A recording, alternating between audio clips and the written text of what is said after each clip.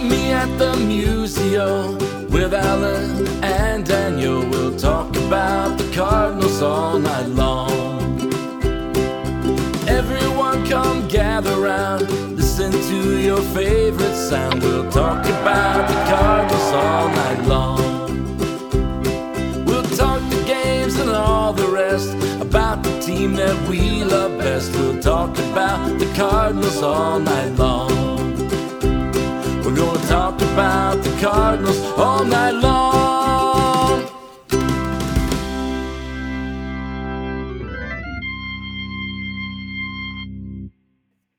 Good evening and welcome into another edition of Meet Me at Mutual. I'm your host, Daniel Shoptaw at C70. No Alan Medlock again this week. It's the baseball season starting to get started, but we will be recording. Alan and I have decided we're going to do a little 10 or 15 minute, I wouldn't say podcast, segment, I guess is the best way of putting it, every week to talk about the Tulsa Hell Rangers. If you are interested, we'll put it at the end of the show probably, and that way if you're not, you can skip it. So but until then, until Alan gets back, we have wonderful guests, and that is no exception tonight as we have Dane Perry joining us. You'll find Dane at Dane Perry on Twitter. You'll find him at CBS, and of course he's got his Substack Birdie Work. Dane, how are you doing? I'm good, Daniel. Good to be with you again, man. That's good, very good. It's been just about a year since we've talked, I think. Has it been that long? Well, I think you started the Birdie Work right around the end of March last year. Yeah, right before opening day. Yeah. Wow, I didn't know probably it had been around that time. Yeah. Okay. Yeah. I mean, that's the last time we've talked this way. We've exchanged right messages enough times, but I don't want to start out with the Substack and how that has gone over the last year. Has it met the expectations that you had for it going into it? Yeah, it has really. I'm enjoying doing it, and it's we've got a nice little reader base of which you are one, and my gratitude for that. And yeah, it's been it's something I've wanted to do for a long time. It's really been a good outlet for me. It's something I enjoy quite a bit, and I've been a Cardinals fan since I was 7 years old or whatever, and this has long been something I wanted to do. I wanted to put my focus on the team and write about them, as guys like you have been doing for so long, and it's good to be part of the club. Have you found it? I'm sure it hasn't, but have you found it at all conflicting with your day job, as it were? No, obviously my priority is going to be CBS, and if there's anything Cardinals related they want me to write about, I'm going to write about it, even if there's some redundancy there. And I'm able to compartmentalize and put on my objectivity hat when I need to for CBS, and I kind of tend to take a sensible remove anyway with the Cardinals, even when I'm writing about them as a fan. And so it's pretty easy for me to transition into that role on CBS, where I have to be the super serious observer hovering above everything, and, detached and clinically removed from everything. It's and we'll put the plug in here because it's $36. I think if you get a whole year subscription, you can do it a monthly fee as well. But it's definitely worth it because I mean you've put out pretty much for every week this year. You've put out at least 2 posts, haven't you? I mean, it feels like every week you're generating out pretty in-depth content on a. I think it probably averages 2 a week. There's probably been a week or two in the off season where it's just been 1 a week, but I'll never go fewer than 1 a week. So, but it'll probably average out at 2 a week, particularly during the season. So, yeah. I'm writing over there too. Have you found it? I don't know. For me, the Substack site, I guess, or the platform, or however, I find it a little bit easier to write there for whatever reason. I know you've got a number of places that you've written at. Is that the same for you, or is it just kind of doesn't really matter too much? Yeah, I could agree with that. Yeah. The interface is really simple, and I there's autonomy to it, obviously, because you're doing this for yourself and not, doing it for the boss and that sort of thing. Yeah. So, yeah, there is that sense of agency about it, and I really, appreciate that. And they make everything pretty simple on the back end. And I also like the way visually it comes across in your email box. Like when I get yours or that kind of thing, it's always an attractive looking newsletter. It looks professional and well formatted and everything like that. So I've enjoyed my relatively brief time there so far. Yeah, I like to look professional until they start reading it, and then they realize it's not. So it's okay. It tricks them into it for a little bit. I don't know about that, man. Um, um, you have, of course, a wide audience, but you know that there are people in the Cardinal front office that are reading this as well. Yeah. Does that, because you have linked to me a couple times, I know there's a couple that have followed me as well, and so I Hmm. sometimes have that in my head of, not that I'm going to go bashing people or not Right. anyway, Right. but it's still kind of, it's like, are they just going to laugh at this when they get it? That kind of Yeah. thing. I that's an interesting point. Maybe that's in my head now, but no, I had not. I had not previously thought of it that way. Uh, I usually, when I was younger, I used to write a bit more provocatively, if you will. Mhm. But that just kind of got tiresome for me, and I'm not really looking for unnecessary confrontation at this stage of my Mhm. life. Right. So I've moderated that a bit, and I do try to see every side to an issue, and I do generally go by the principle that everyone has reasons for the way they Mhm. behave or the decisions they make. They may not be great reasons, but they are reasons. And so I try to let that bleed over into my analysis of the Cardinals. Yeah, but I am aware that they have front office eyeballs on it and that sort of thing. But I guess I'm more worried about catering to the average reader than I am, Mhm. someone in the front office and that kind of thing. So, but now that you mention that, maybe I'll start thinking about that. Well, but you've also had, being that you've been at bigger platforms like CBS, you know that there are industry insiders reading that stuff just because of the broadness of it. So maybe that influences you as well, as you don't have to worry about it because you've been doing it forever. Yeah, I one time a former GM got my phone number and was Mm. outraged and called me and was basically quote unquote, just if you think I'm an idiot, just say so. And and we ended up taking it in a civil direction. But yeah, Mhm. so that is a dynamic I'm familiar with, and every now and then you get not necessarily a GM, that's kind of a rarity, but you do get, say, a spokesperson for the team reaching out and saying, I'm not sure you were entirely fair, and that sort of thing. So yeah, it's probably somewhere in the back of my head there, even though I don't Yeah. consciously think of it. Well, and like you said, I mean, you're not taking, like I said, for me, it's like, like this off season when you're writing articles about, and you did too, about, they need to go out and get Yamamoto, and we kind of lay out the reasons for that. And you just, Hmm. you start thinking, after like I've sent it out, that I'm like, are they just thinking, well, if you just knew this and this and this, you wouldn't Right, write that, that kind of thing. But, they also don't tell us this and this and this. So right, what can we do? right. And I try to take the stance that if it's anything spending related, it's probably the fault of ownership. It's Hmm. not like they have all this spending latitude in baseball ops and they're just saying, we don't feel like using it. We'll just go with this.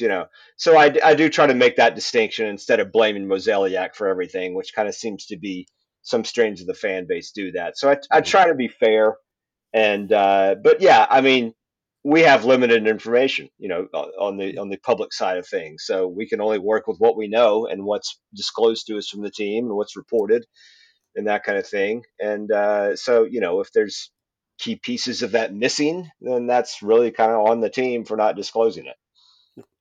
Before we get into like the postseason and all the stuff the Cardinals have done and all this kind of stuff, I do want to mention, along with the Substack, as part of that, you've got a Slack that people can be involved in as well. And I know you've been really, especially really active in that. I think it's very easy for someone to, set it up and let people talk and just kind of let it go. But you've been very active in that. Has that been exciting for you Yeah, as we've gone through this? yeah, I enjoy that. It's a Slack that it's for paid subscribers you get access to it if you want to, and it's for Cardinals discussions and but not necessarily limited to that. There's the only rule is be civil to each other and the discussions go where they may. And I enjoy interacting with Cardinals fans, and there's some really smart ones in there, including yourself. And it's I learned some things, and so it's a good way to bounce off takes and that sort of thing. in some ways. It probably informs the newsletter content directly and that kind of thing. But it's I would consider it a pretty heady place to discuss the Cardinals. So paid subscribers, that's part of your benefits package, if you will. Yeah, I agree. I don't be able to. I'm not checking it all the time, but because if you don't check it all the time, there's tons of messages. But Yeah, there are. It's always. I don't think there's ever been any kind of. It's always been smart and intelligent and civil discussion. It's never had any right. kind of flare ups. Yeah. Which you can't say about the internet very often. So yeah. The older I get, the more I limit myself to certain corners of the internet and that kind of thing. So this is one of those corners that makes my life better and not worse, unlike a lot of very parts true. of the internet. So you start this, right around opening day last year. Mm-hmm. The Cardinals then go on to have their worst season in 30 years. So how much blame are you taking for this? I'm that has occurred to me many times. It's like, oh my gosh, this is when I picked the time to do it, and how many potential subscribers did that cost me, and that kind of thing. So, I have a buddy who runs a Yankees Patreon. I don't even know how to say that. Patreon. Yeah. But and just it's the Yankees, and he's had a loyal following before that, so it's much larger than what I'm doing. Right. And like the swings in subscribers based on how frustrating the team is being is really acute. And I probably got a little taste of that Cardinals version, not Yankees version, during this past season. I was skeptical heading into the season because of the rotation. I think everybody recognized that was going to be a potential issue, but never did I imagine them losing that many games. So, yeah. Yeah, I think we thought it was going to be a problem, and it might keep them out of first, or it might, they might. I don't know that anybody went into last season, even with that, thinking this is not a 500 team, much less what it turned out to be. Right. Yeah. So that's but hopefully that is the low point for a long time.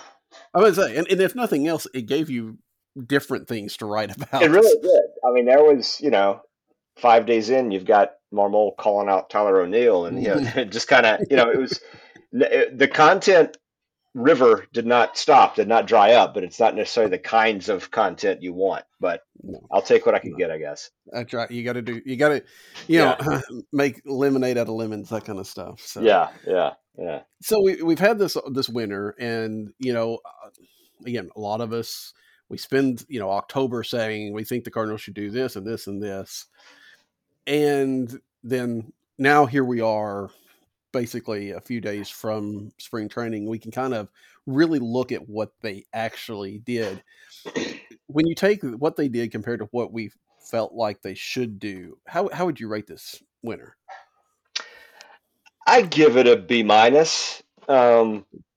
think, and a lot of this goes back to how I tend to put the blame on ownership for how much there is to spend and that sort of thing. And I think they may have been working with tighter constraints than many of us thought they were coming into the offseason.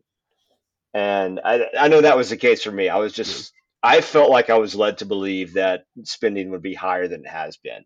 With those constraints in mind, I think the front office did a pretty good job, with their limitations. And I wanted not Sonny Gray and a couple of 4.5 starters. I wanted Sonny Gray and another frontline guy, and then a depth piece. We didn't get that, so that kept them from the A marks, if you will. But the rotation is going to be measurably better, and if the offense finds their level, which I feel like they will, that's going to be a roster capable of winning the National League Central. That is kind of damning with faint praise, because I don't think the NL Central is going to be that strong. I think they did some interesting things with the bullpen, again, given the constraints that seem to be in place. So, yeah, I come in a B-, and I could probably talk them to just a straight up B. So it's, I'm not going to give them an increase in their allowance, but I'm also not going to ground them. So it's a B-. Ben Clemens and I talked a little bit about the fact this winter has been a lot of 1-year contracts, except for Sonny Gray, who's Yeah, that 3-year deal, oddly backloaded for the yeah, fact that yeah. everything else is a 1-year deal. Um, how much of that is the RSN situation, which I definitely want to talk about because you've written a lot of good stuff about it, and how much of it is John Mozeliak is getting ready to move on, and they want to kind of have a clear deck for whoever comes next. It's got to be a mix, I would say. I mean, there definitely is RSN uncertainty beyond 2024. That's probably playing a role. I don't read too much into the gray structuring. I just think when teams can backload and tap into the future value of money and that sort of Mhm. thing, they'll do it. And but yeah, getting these sort of veteran guys who are willing to take that 1 year plus an option like Gibson and Lynn were, I think is a little south of what we were hoping for.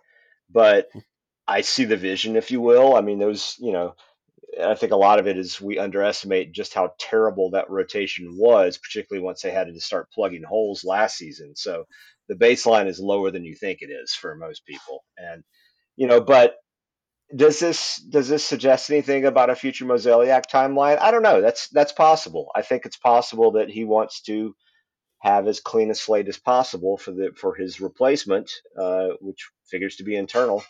And Yeah. yeah, if 2024 goes awry, it would not surprise me to see Mozeliak hasten that timetable. How much do you read into Heim Bloom joining this organization? I mean, it feels like it's a Mhm. good move in general because they Yeah, have needed an outside voice. But does he immediately jump to the head of the line of people that can take that job when Mo's ready?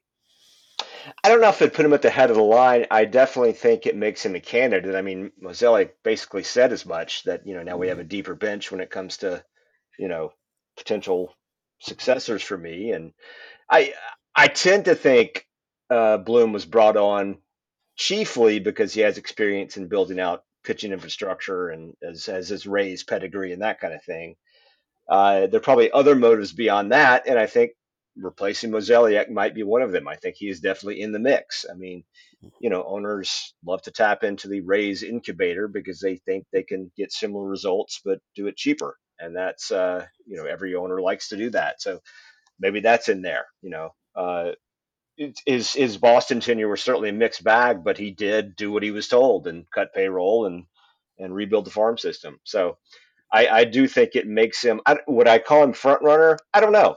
Uh, I guess I would call it a toss up at this point. Gersh as well, and then maybe Flores, and Mhm. who knows. But I do think they'll look internally, and now that Heim Bloom is a consultant, he is an internal candidate. So yeah, I think it's a very realistic possibility. Yeah, it's kind of hard to imagine the Cardinals making a major hire outside the Yeah, it organization. really is. Yeah, but Um, and I guess bringing in a consultant like this who may be on the job for just 1 or 2 years before getting the president of baseball operations job to succeed Mozeliak. Maybe that's as close to an external candidate as you'll get. Not exactly long in the tooth with the Cardinals, but has been there a little bit. right. Yeah, because they do have that need for their corporate culture, Hmm. um, to at least influence everything, whether it's the whole thing or not. Right. So, Yeah, um, and probably gotten a little insular in recent years, and well, having that outside perspective is very welcome.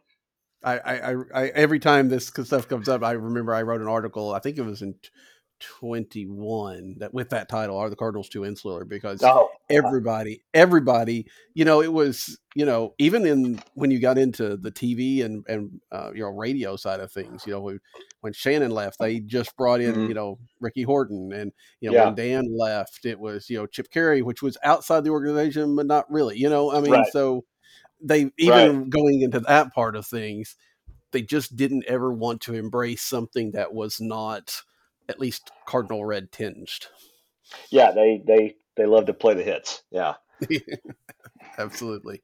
But I will say, as we talk about the Cardinals and them continually kind of doing what they always do, they kind of stepped away from their playbook this winter in building that bullpen. They did a lot of interesting things and a lot of different avenues as well. They didn't go out spending big money in the except for Keenan and Middleton there at the very end, which is good because we've seen what John Mozeliak does with big money contracts to the Right, relievers. right. But I was very interested. I don't think I would have expected them to kind of go out and cobble together a bullpen like that. I thought it was very interesting too, and it's honestly not the path I expected them to take. I thought Hicks would be back. I thought there'd probably be another notable free agent addition. I thought we might see one of their, higher level minor league starter arms be moved into a bullpen role, which of course could still happen. But I like what they've done. They've thrown a lot of strikeouts and a lot of velocity at the problem, and they're going to let God sort out the roles. They have a number of guys with options. There's good roster flexibility in there. Uh, and I think that's a sensible way to build a bullpen. You can, as we know, you can really eat it when you sign Mm-hmm. non-elite relievers to free agent contracts. And the free agent contract they did sign to Major League deal, Middleton, certainly calculated risk, and even if it goes disastrously, it's $6 million guarantee. And I really like some of the arms at Riley O'Brien. I probably higher on him than I should be, and I'm really looking forward to seeing him in spring. And there's just some interesting guys out there. They have velocity and strikeouts now, and that's they badly needed that in the rotation. Didn't particularly get it, but they added it to the bullpen, Mm-hmm. and I think it's an interesting allotment of guys. Yeah, it really it is, and then you've got guys like Josh James, who's not even on the 40-man. He's going to be, unless he has a Yeah. great spring, going to be in your minor leagues, and a guy that has had a lot of success before. So, I do like the fact that at least in relievers, they didn't go out and get the 5 guys they needed. They went out and got 10, and Yeah. and they don't Yeah. do that with starters. Right. It's like, Right. okay, we got 5 people. We can't put any more Yeah. starters on this team. But with the bullpen, they did that, and I do think now there's probably 2 spots or so that's going to have a decent churn Yeah. of people going back and forth to Memphis. Yeah. Yeah, the last CBA put in some limitations on how you use options and that kind of thing. So it's not going to be, up one day, down the next, but you can still have a conga line going, through the bullpen there. And I think that's going to serve them well because, you need to find out what works and you need to adjust if it's not working. You don't really have time to, it's analytically, there's no such thing as an ideal bullpen because you just don't know what's going to happen over the short run. So at least they have options. Yeah. Yeah. And I mean, we know also that, everybody's going to show up on February 14th, and probably by March 14th, somebody's going to be hurt. Right. You're not going to get into the season. We just hope that it's not anybody of significance. Right. And I say that wrong, but you know what I mean? Right. Because if Sonny Gray gets hurt, we're in trouble, right? I mean, we're kind of back to where we were last year. Right. Yeah. Miles Michaelis, opening day starter. Yeah. Mm.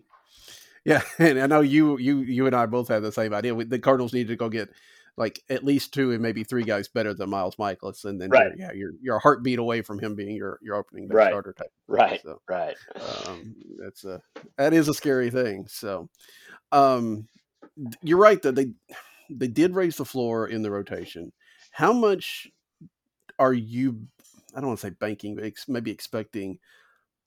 The fact that Lance Lynn isn't going to give up 44 home runs, the fact that, Kyle Gibson is going to be in a place that's a bit more of a pitcher's park. Do you have hope that these guys are going to be at least somewhat better than they were last year? I do. Yeah. I mean, I would probably peg them for, worse than league average ERAs, but I think you will see improvement in terms of runs allowed. I don't think Lynn's stuff has degraded so much that he's just a batting practice machine now. So I do expect positive regression on the home run front. Gibson, as you mentioned, Bush, he probably fit well there. Obviously, not facing some of those AL East lineups, and instead, facing some of the NL Central lineups will probably help him a bit. And so, yeah, I think those guys are, 4th and 5th guys. Let's say Matz, when healthy, can pitch like a 3. And I think he can. But obviously, that when healthy is the big qualifier there because you just can't bank on him for durability. But at the back end, those are reasonable guys. But they have to meet those expectations, in that some improvement, particularly for Lynn, uh, is part of the bargain. That has to happen. Otherwise, he's not an adequate member of a rotation on a contending team. Yeah. And Lynn did pitch pretty well with the Dodgers.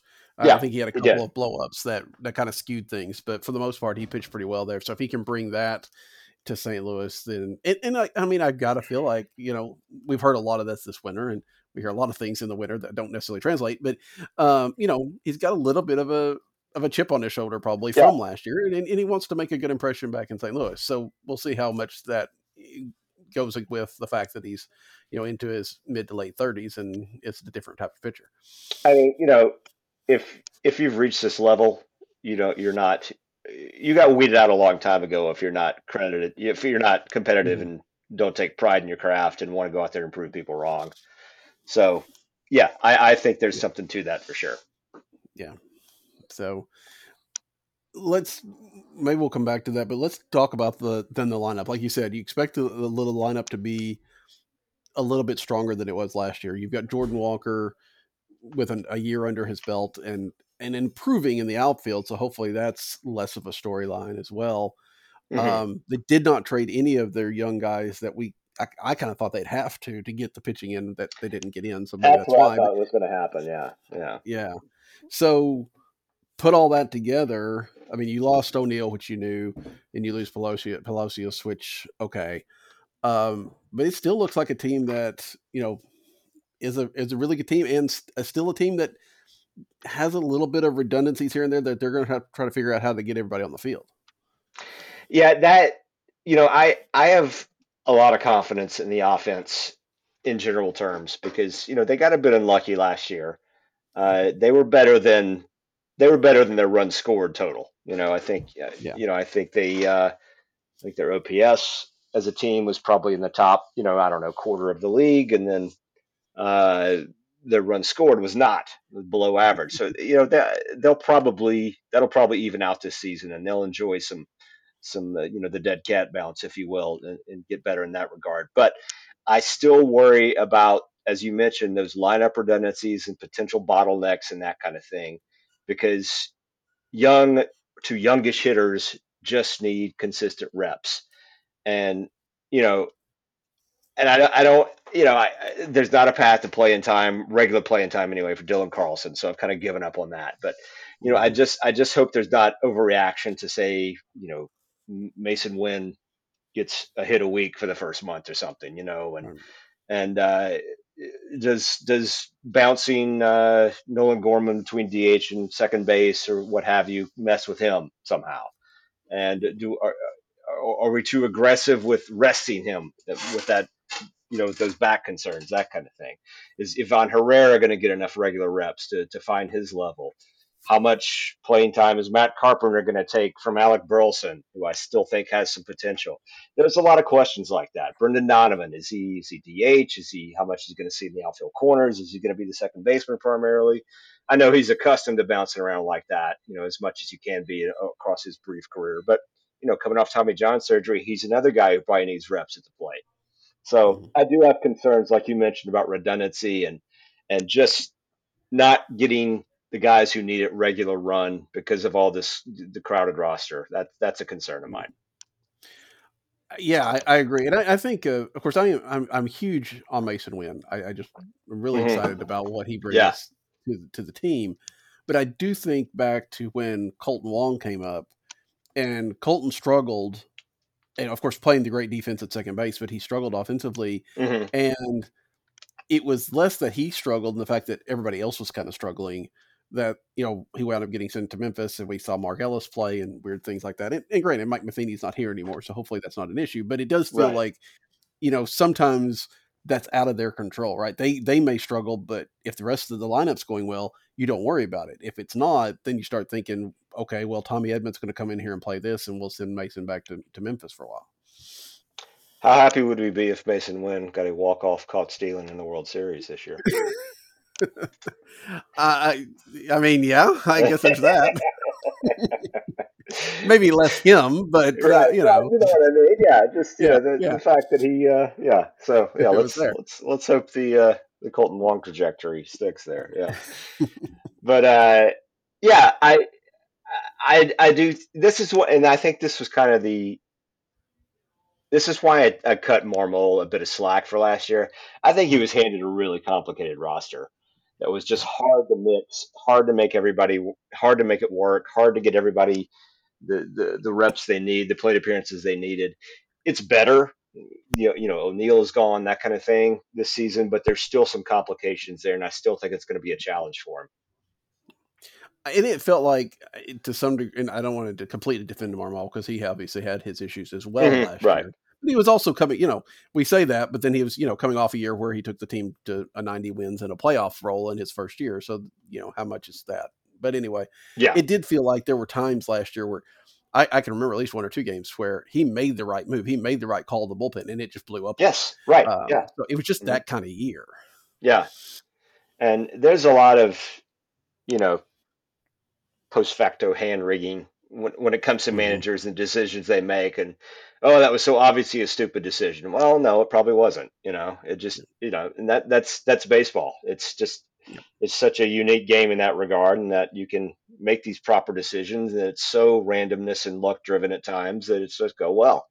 But nonetheless, blame is going to accrue to the decision makers, even if it's just driven by luck. So that is the blessing and the curse of baseball. Yeah, I think of the Van Hickelstein gif where it's the four quadrants, good process, bad result, bad process, bad result, that kind of thing, Right. and then you just Right. don't know when Right. you just hope that the good process is there, and you just hope that the results over time go with that process. Yeah.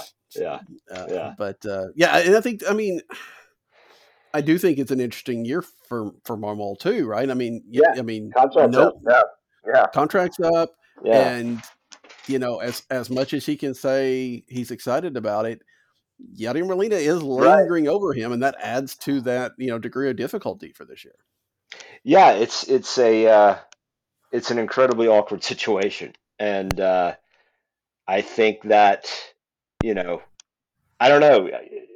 Do you see? Is it going to be something like the Yankees make a deep playoff run and Cashman fires Girardi because he wants someone else in there? And that kind of thing. It's like, is it possible that the Cardinals meet expectations in 2024, even exceed them, and Marmol is not their manager next year? I mean, the Mike Schultz example is right there. I don't know. There certainly isn't that tension between Marmol and the front office that there was between Schultz and the front office, but Molina's right there, and as you note, he is a dominating presence, even if he's not in the dugout. So it's interesting is probably the euphemism for it. Yeah. Well, and you can even go farther beyond our times, and it's amazing to be able to say that. I know for some people, but you go back to Johnny Keane after the '64 World Series, right? He's of course that was him up and leaving versus, but because the club was looking to fire him until things turned around. But yeah, you don't know. And I am of the opinion that you tell me what you think too. The club, I would like to think the club is smarter than to try to hire Yadier Molina, because managers are hired to be fired, and that's not going to go well. Yeah, right. Yeah, I don't know. There's going to be a lot of, shall we say, cultural pressure for that to happen. For them to give that job. He would be beloved. He would be, he would rally the fan base, but I don't know how well it would go. And obviously everything depends on managers. Probably don't make a huge difference at the end of the day. Handful of games maybe between the best and the average manager. I don't know. I'm kind of spitballing here, but it'll depend on the trajectory of the organization in terms of talent at the highest level. But it's such an elephant in the room right now, and it's only going to get to be more of a undercurrent as 2024 plays out. Yeah, I agree. I think that it's there now. It's also fair to ask if Yachty is. I mean, he says he's ready to do 162 games. I think it's still fair to ask to see if he really is ready to commit to that. Yeah. But I mean, it's there, and I think it will be fascinating to see what the club does with that. I think it would be better for Yachty. I think it'd be better for everybody. I mean, you think about, Albert was here and hitting 200 until he had that in the first half of 21, and people, I don't think they were like, the Boo Birds weren't out, Right. but there was some unrest of why are we still playing him and all that kind of stuff. Right.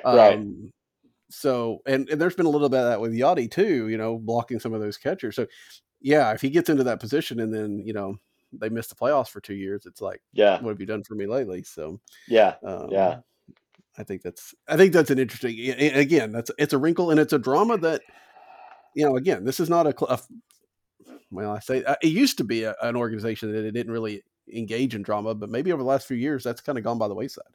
Yeah, there's been some drama. Yeah. And, I mean, and it could be a decision that's taken out of Mozeliak's hands or his successor's hands. And, the DeWitts say, we're going to make Yadier Molina the manager. So, playing the hits. Yeah. It would fit the MO. I mean, when you look at especially when you look at the last three managers that that goes with it as well. So I don't know. I think that is going to be. I mean, so many things that overshadow because usually you kind of think about the bench coach being that maybe next in line, but and if Skip Schumacher was here, I think you would say that obviously because he went on to right. I don't think anybody really expects Daniel Descalzo because this is like, isn't this his first coaching job, right? To then step into the manager's role. Right. Maybe Matt Holliday will be the manager. Which again, I mean, once Matt gets his next son drafted and making millions of dollars, then maybe so. Yeah. But then you run into the same issue.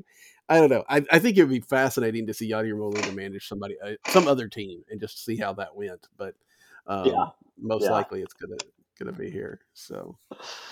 So is there? I mean, we've talked a little bit about Mason Wynn, but is there a guy on this offense that you are really interested to see what happens with this year? I mean, obviously Jordan Walker. We're all captivated by him. Age 22 season coming up, so just obscenely young to have done what he did last season, and just he's just go out there and become my favorite player by putting up the kind of numbers that I think you can put up. And so I'm last season it was stop what I'm doing and stare at his plate appearances even when they were 20 games out or whatever. Right.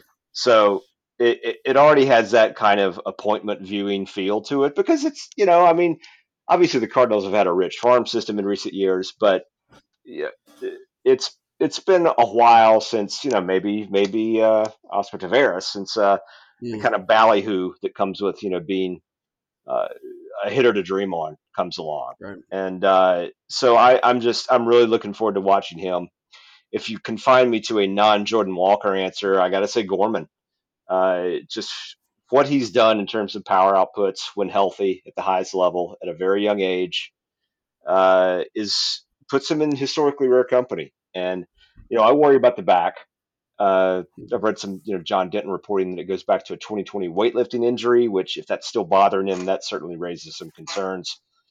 But he's a 40 homer dude if he can stay healthy. I don't necessarily mean that in 2024, but very soon.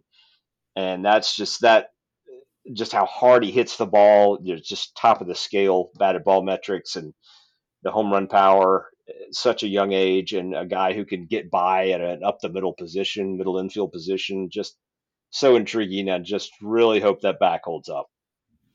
Yeah, I think that's the biggest thing. I know you wrote an article early on in the winter about not trading Nolan Gorman, and that really kind of changed my mind because I had it in my head that maybe you do sell high on him because of the back issues and the fact that he was one of the few people that could bring you back the Dylan Cease or whatever that you Right. thought that that you could get, which obviously that was not what they wanted to do. Hmm. But yeah, to have that kind of guy in the lineup is huge for this team, and it as they develop, it feels like they're pretty good. They're going to be able to transition from the Goldschmidt Arenado carrying the load to Gorman Hmm. Walker, whatever. Yeah. Yeah. And yeah, they got some interesting young hitters, and yeah, and Herrera as well. Mhm. Based on the progress he made as a hitter last season, he's still just 23. He feels like he's been a prospect for a decade, but he's still young. And you have to wonder if, given the Sturm und Drang around Wilson Contreras' defense last season, whether Herrera starts nudging him into a DH, first base, maybe even an outfield corner, occasional duty out there for Contreras, and if Herrera makes the most of what figures to be limited playing time this season. So he's another one I'm interested in watching. Yeah, I mean he really kind of has to, right? I mean, we've seen what he's done in Yeah. the Caribbean series or Yeah. yeah, that he's basically, I think he was named MVP of that because of what he's done. And he can't play. I mean, that was one of the arguments I had for keeping Andrew Kisner and letting Herrera play at AAA if you Yeah. had to, because Kisner was fine playing 1 or 2 days a week. But I don't think you can do that with a guy like Herrera who needs to be learning the major leagues. But then you've got your Yeah. biggest free agent in history sitting right in front of him, and I mean, again, that's another thing for Marmol to kind of deal with. That's a wrinkle that is not fun. Yeah. And it also, the Contreras thing kind of says to me that they had no idea this was coming from Herrera Mhm, last season, that mhm. that huge step forward. Because if you did know this was coming, then you probably don't sign Wilson Contreras. Right. So, so yeah, I'm interested to see how Momo juggles that, and I'm also interested to see how Herrera produces with what figures to be inconsistent playing time. You've got Walker, you've got Wynn. By the end of the year or next year, odds are you have Victor Scott the second. Is this going Hmm. to be the most personality a Cardinal team has had in like 30 years, maybe since Ozzy and them? I thought about this because it's particularly when Mason Wynn arrived, because Mhm. he's so twitchy out there in the field, and so he's like he almost looks like he's a punt returner on pop ups and stuff. I mean, he's just all over the place, and he's a fascinating player to me, and I'm really looking forward to watching him play defense. And Yeah. I guess that's one upside of not addressing the strikeout problem in the rotation. But yeah, and I think you're right in that you throw all these young guys arriving in there, particularly Scott, who's just going to have a skill set like we haven't seen since the 80s, as you Yeah. mentioned. And I'm really excited about getting that core together and seeing what they can do. Yeah, I think it's going to be a lot of fun. And then, like you said, you probably have Gorman supplementing with power. The future, at least in that regard, is bright. The Cardinals still need to develop pitching, and I guess some of this Hmm. 1 year with an option gives them a chance to see what they've got in Roby and some of the others that they brought in, or maybe draft Yeah. somebody and get that process started. But um, I mean, that's what they've got to do, right? I mean, either that or they're going to have to start spending money on pitching, which they really don't want to do either. Right. Right. Right. Which means as we transition, let's talk a little bit about the finances, because that comes a lot from the TV. You've written about the RSN. We've talked Hmm. about, we've got Amazon that's kind of sweeping in and putting some wrinkles in this. Um, the commissioner comes out, I think it was today, saying that he was hoping to have a streaming product by 2025 for about Yeah. half the teams. You Hmm. know, where do you think we stand right now, and where do you think we will stand this time next year? Right now, everything hinges on court approval of this Amazon effort, because I think if Mhm. that happens, then Diamond, which is the company that runs Bally's, uh, becomes viable, at least Yeah. able to survive for the near term into midterm. and we're probably not going to see major changes right away if they are able to get back to viability and be a going concern and that kind of thing. Um, I'm inclined to say that's what happens, and that we get status quo for beyond 2024. We're going to have, as we know, the Cardinals have been guaranteed full payment for 2024. Beyond that is where the uncertainty is. Some reporting I've read, the judge of the bankruptcy court sounds pleased and happy lately in some of his quotes. So that leads me to believe. I mean, I'm not a lawyer, and I'm kind of talking out of my rear end here to an extent, but uh, that leads me to believe that this is going in a desired direction, and that he is going to approve the Amazon buy-in and some of the other creditors, Diamond, and they're going to remain viable. And in a sense, as long as we're not talking about blackouts, that's good news, because the Cardinals will continue, making what they were slated to make. It's runs through 2032, their agreement, and it's somewhat backloaded, so the highest paying years are yet to come. So having that remain in force is not a bad thing. And if things go awry, if either the bankruptcy court does not approve this effort by Amazon, or it's still not enough for Diamond to remain viable, then the Cardinals are going to be in a pretty good position relative to a lot of other teams.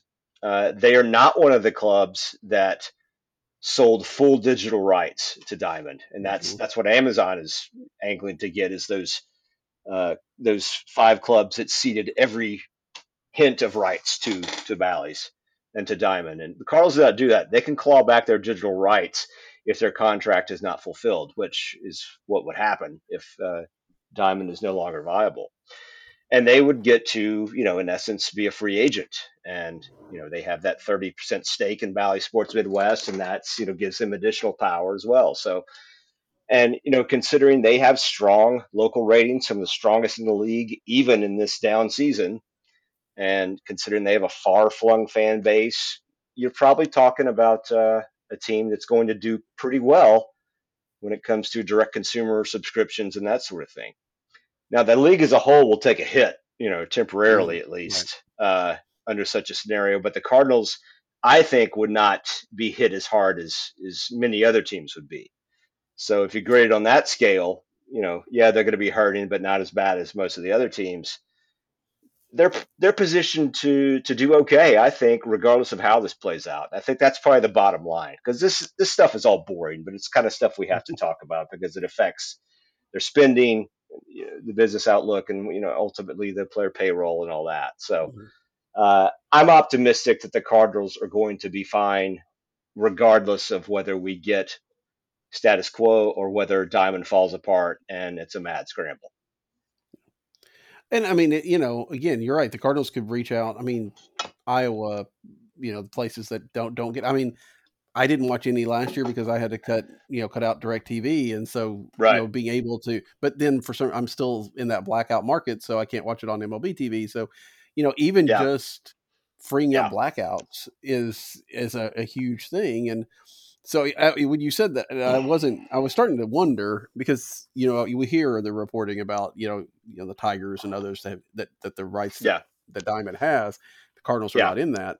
I was kind of starting to think, could they do something with those rights along with the contract? But it sounds to me like, as long as the contract's voided or valid, that Bally has control over them to some degree. I don't know how that would work.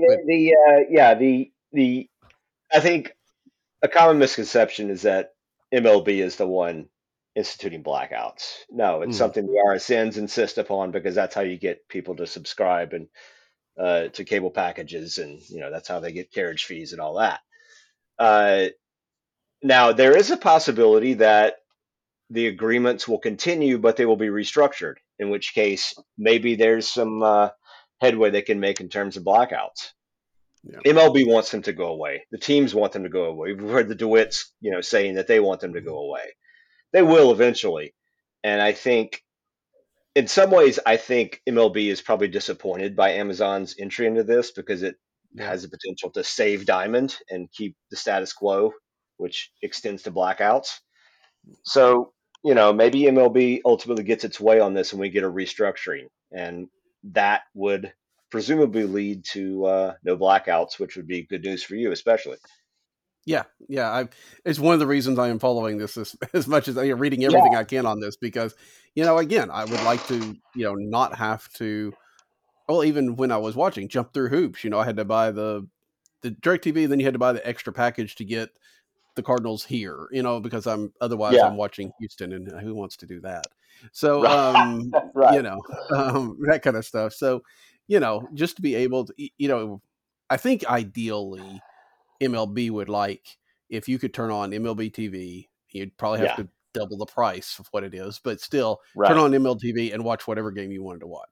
Yes. Uh, Yeah. It's amazing that that's such an impossibility. yeah, Something yeah, theoretically so simple. And the last credible blackout map I could find, I think, was 2019. And the mhm, Cardinals' blackout territory included all or parts of 10 states. And this yeah, is, I guess, the hazards of having this sort of national mhm, brand, if you will, and that yeah, this is just every swath of the Midwest, even to the upper Southwest, into the Memphis area and all over. Uh, you got Cardinals territory, and that's reflected by the blackout policies. So I think in terms of getting those subscriptions in a direct consumer world in which there would be no blackouts, I think the Cardinals could do pretty well. yeah. So basically, it sounds like you're saying this is all KMOX's fault for spreading the gospel of Cardinal baseball in the 40s and 50s, and then making it the national Well, game. So, I have my origins as a fan to thank for KMOX because that's what made my mhm. dad a fan, and of course pass it on to me because we were nowhere near St. Louis, we were in Mississippi and Oh yeah. Alabama, so yeah, but yeah, it's if I could go back in time, I would torn that transmitter down. Yeah. Well, maybe we could just go back enough to figure out blackouts, but no, Yeah, not get too extreme. maybe that's the best. Yeah, Maybe we'll do that instead. So, yeah. as part of your, especially as far as your national work, do you ever get down to spring training? Not in a long time. I was in Arizona several years ago. I've done playoffs recently, an All Star game, but not spring training in several years. But I would love to. Yeah, Yeah. but So, that you're hasn't like really been the on the agenda. yeah, you're like the rest of us, getting it all from Derek Gould and Katie Wu and all those kind Right, of people as right, they right. Yeah, yeah, shoot video from yeah. 15 feet away and all that kind of stuff. So, Right, right, right. uh, Yeah. but it's exciting, and I mean, it's really kind of surprising because we know how the connection of Bill DeWitt to Rob Manfred, Hmm. why he allowed this balanced schedule thing, because you think he'd want to stay like, no, we want to play the Central, like, we don't want to Yeah. play anybody else, Right. we just want to play the Central. Right. Can we arrange Right. that? Yes. Because Yeah. that would be so much. I mean, especially this year when you look at I mean, who do you think is the most competition for the Cardinals as it stands right now? And of course, there's free agents still out there. They may be out there till June, Yeah. but as it stands right now, who do you think is the biggest competition for the Cardinals? I think it's the Cubs. Uh, Only in part because I also expect them to do something else. I expect Bellinger's Hmm. going to wind up there or something of that scale. But yeah, I mean, they just they kind of underplayed their fundamentals last season. I think they had a stronger roster than it seemed, and their infield defense is exceptional, and they have some interesting arms. And I think they're the biggest competition right now. I think the Brewers, they just lost too many starting pitchers from last season. I think to for me to take them too seriously, Yeah. and that's not a strong offense either. So the Brewers, I just don't see it. And the Reds, I'm kind of low man on the Reds. I know they're kind of a popular pick, dark horse kind of because the sort of season they had to build off of last season, but I just don't see it looking up and down that roster. I think the infield's too crowded. I think the rotation is totally suspect, and I'm low man on the Reds right now. There's definitely, I agree. The Reds are going to have the same issue that the Cardinals had last year of trying to figure out where they're going to play everybody, and then they go and Yeah, sign Jonathan India to a 2-year deal and the today. Candelario kind, I just Yeah. I don't, yeah, Now, yeah, I will say, if Hunter Green takes that next step, and yeah, if some of their young pitchers stay healthy, I mean, you're playing in a ballpark that's not great for them, but they right, can be intriguing, I guess. yeah, Yeah. And then there's Pittsburgh, which I don't yeah. know that we could just. I mean, again, Pittsburgh finally to ruined Alex Cristofuli's nice little streak of the Cardinals always finishing ahead of, Yeah, of the I know. I Pirates. thought about that came up Uh, on our last appearance. Yeah, yeah, yeah, yeah. yeah, So, so I don't. Maybe we shouldn't just kind of dismiss them out of hand, but yeah. they're still trying to do something. I just don't know exactly what.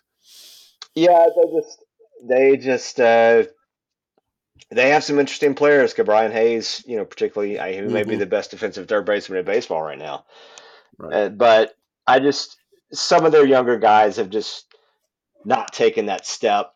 O'Neal Cruz has missed, I think almost all of the last 2 seasons now, and just Yeah. quietly getting up there in years as young players go. So yeah, they just seem like a 80 win ceiling to me looking at them, and but it's all things are possible in the Central Division, so we'll see.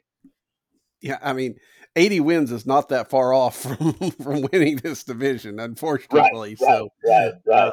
This is what I think about when people talk about, oh, you need to do it like the NBA and just give berths to the top teams and don't worry about the mhm. divisions. So it's like, no, you don't want to do that to the Rust Belt teams. You need them fighting Yeah. out with each other. Otherwise, you're never going to see a Cleveland in the playoffs and all that. So yeah, Well, now and to let's keep these me, centrals. yes, we definitely. Although, I mean, I guess you'd make the argument that maybe that would inspire some people to do some things if you knew you had to, Right, be in the top that's six possible. versus winning the division. But I don't That's know. possible. I don't think anything that that the clubs have ever done that is supposed to motivate them has done that. We didn't see anybody. I don't think the top 2 seed thing got people, spending to Right, try to get to that spot, did that? right, yeah. They're So still like, who well, knows? we get in, we'll do it. But yeah, I don't know. I think it's, and I feel like because I'm an old fuddy duddy, we've gotten a long way away from the flavor of the National League and American League, right? Oh It's yeah, MLB now, yeah, right? It's just yeah. this Right. homogenous stuff, and that's the balance schedule and interleague play and all that kind of stuff. And I guess there's good things and bad things about it. I can give you the list of the bad things, um, Yeah. to do that and go. I mean, because we even talk about oh, there's been even that idea of just take the top 12 of everybody, right? Maybe it's Yeah. 10 national, Yeah. maybe 10 American League Yeah. teams, and I just feel like you're losing because one of the great things about baseball is that history and the comparisons and all that kind of Mhm. stuff. And the more you do of that, the more you lose. I think the game started going downhill when we had all-star uniforms instead of players wearing their team uniforms at the all-star game. I That tell was you, preach on. I mean, yeah. because I mean that is I cannot believe that. I mean, again, I'm an old fuddy duddy, but I mean that was one Yeah. of the greatest things, right? As you see, Yes. all those different uniforms out there, and Yes. they had it, So great. and they had the All Star uniforms for the home run derby, and that was cool, and They took but team pictures with all those different yeah, uniforms, and yeah, yeah, yeah. yeah. I I think mean, and that yeah, yeah. And I also miss the exotic nature of the World Series, like two unimaginable teams playing each other. mhm. Who could Yeah, imagine the Yankees playing the Dodgers and the Cardinals playing the Brewers and that sort of thing. So yeah, yeah, I yeah. miss that. So Yeah, uh, and now it's you know, like, okay, how did they do yeah, this year? Because we've seen this right, matchup. So, right, yeah, um, yeah, but yeah, anyway, if you get me getting on the old man rant, I will be here yeah. forever. So let's I'll ride that train too. Yeah, yeah. We're losing listeners as we speak. Yeah. I just hope they've made it this far. That's all So we'll see. So, but anyway, well, Dane, I have kept you an hour or so, and I don't want to keep you any longer. But I appreciate you joining me tonight. And again, great work at it's birdieworks.substack.com if you haven't gone. And you know, I know Dane's got a few free pieces. Read those. You'll want to subscribe. So it's not, you know, it's not RSN money to subscribe. So you're all right. No blackouts either. That's right. That's right. Yeah. Yeah. That would be bad. Yeah. Oh, sorry. You're in Iowa. You can't read this. Yeah. So. That would be a questionable business policy. Yeah. Yeah. Yeah. Given how many podcasts start in Iowa, Cardinal podcasts in Iowa, I think that would be a really bad thing. So yeah, absolutely. Anyway, yeah. But Dane will do it again. Have me on, man. Really appreciate it. Enjoyed it always. I appreciate it. Next week we'll have Jason Hill from Viva Alberto's joining us. But until next time, for Dane, I'm Daniel. Good night. Widespread stance, arms out over the plate. Bickford from the stretch. The 1-1 pitch. A swing, and there it goes! Left field, way back! That's home run number 700! Pujols hits a 3-run homer, and he hit 699 and 700 at Dodger Stadium on September 23rd, 2022.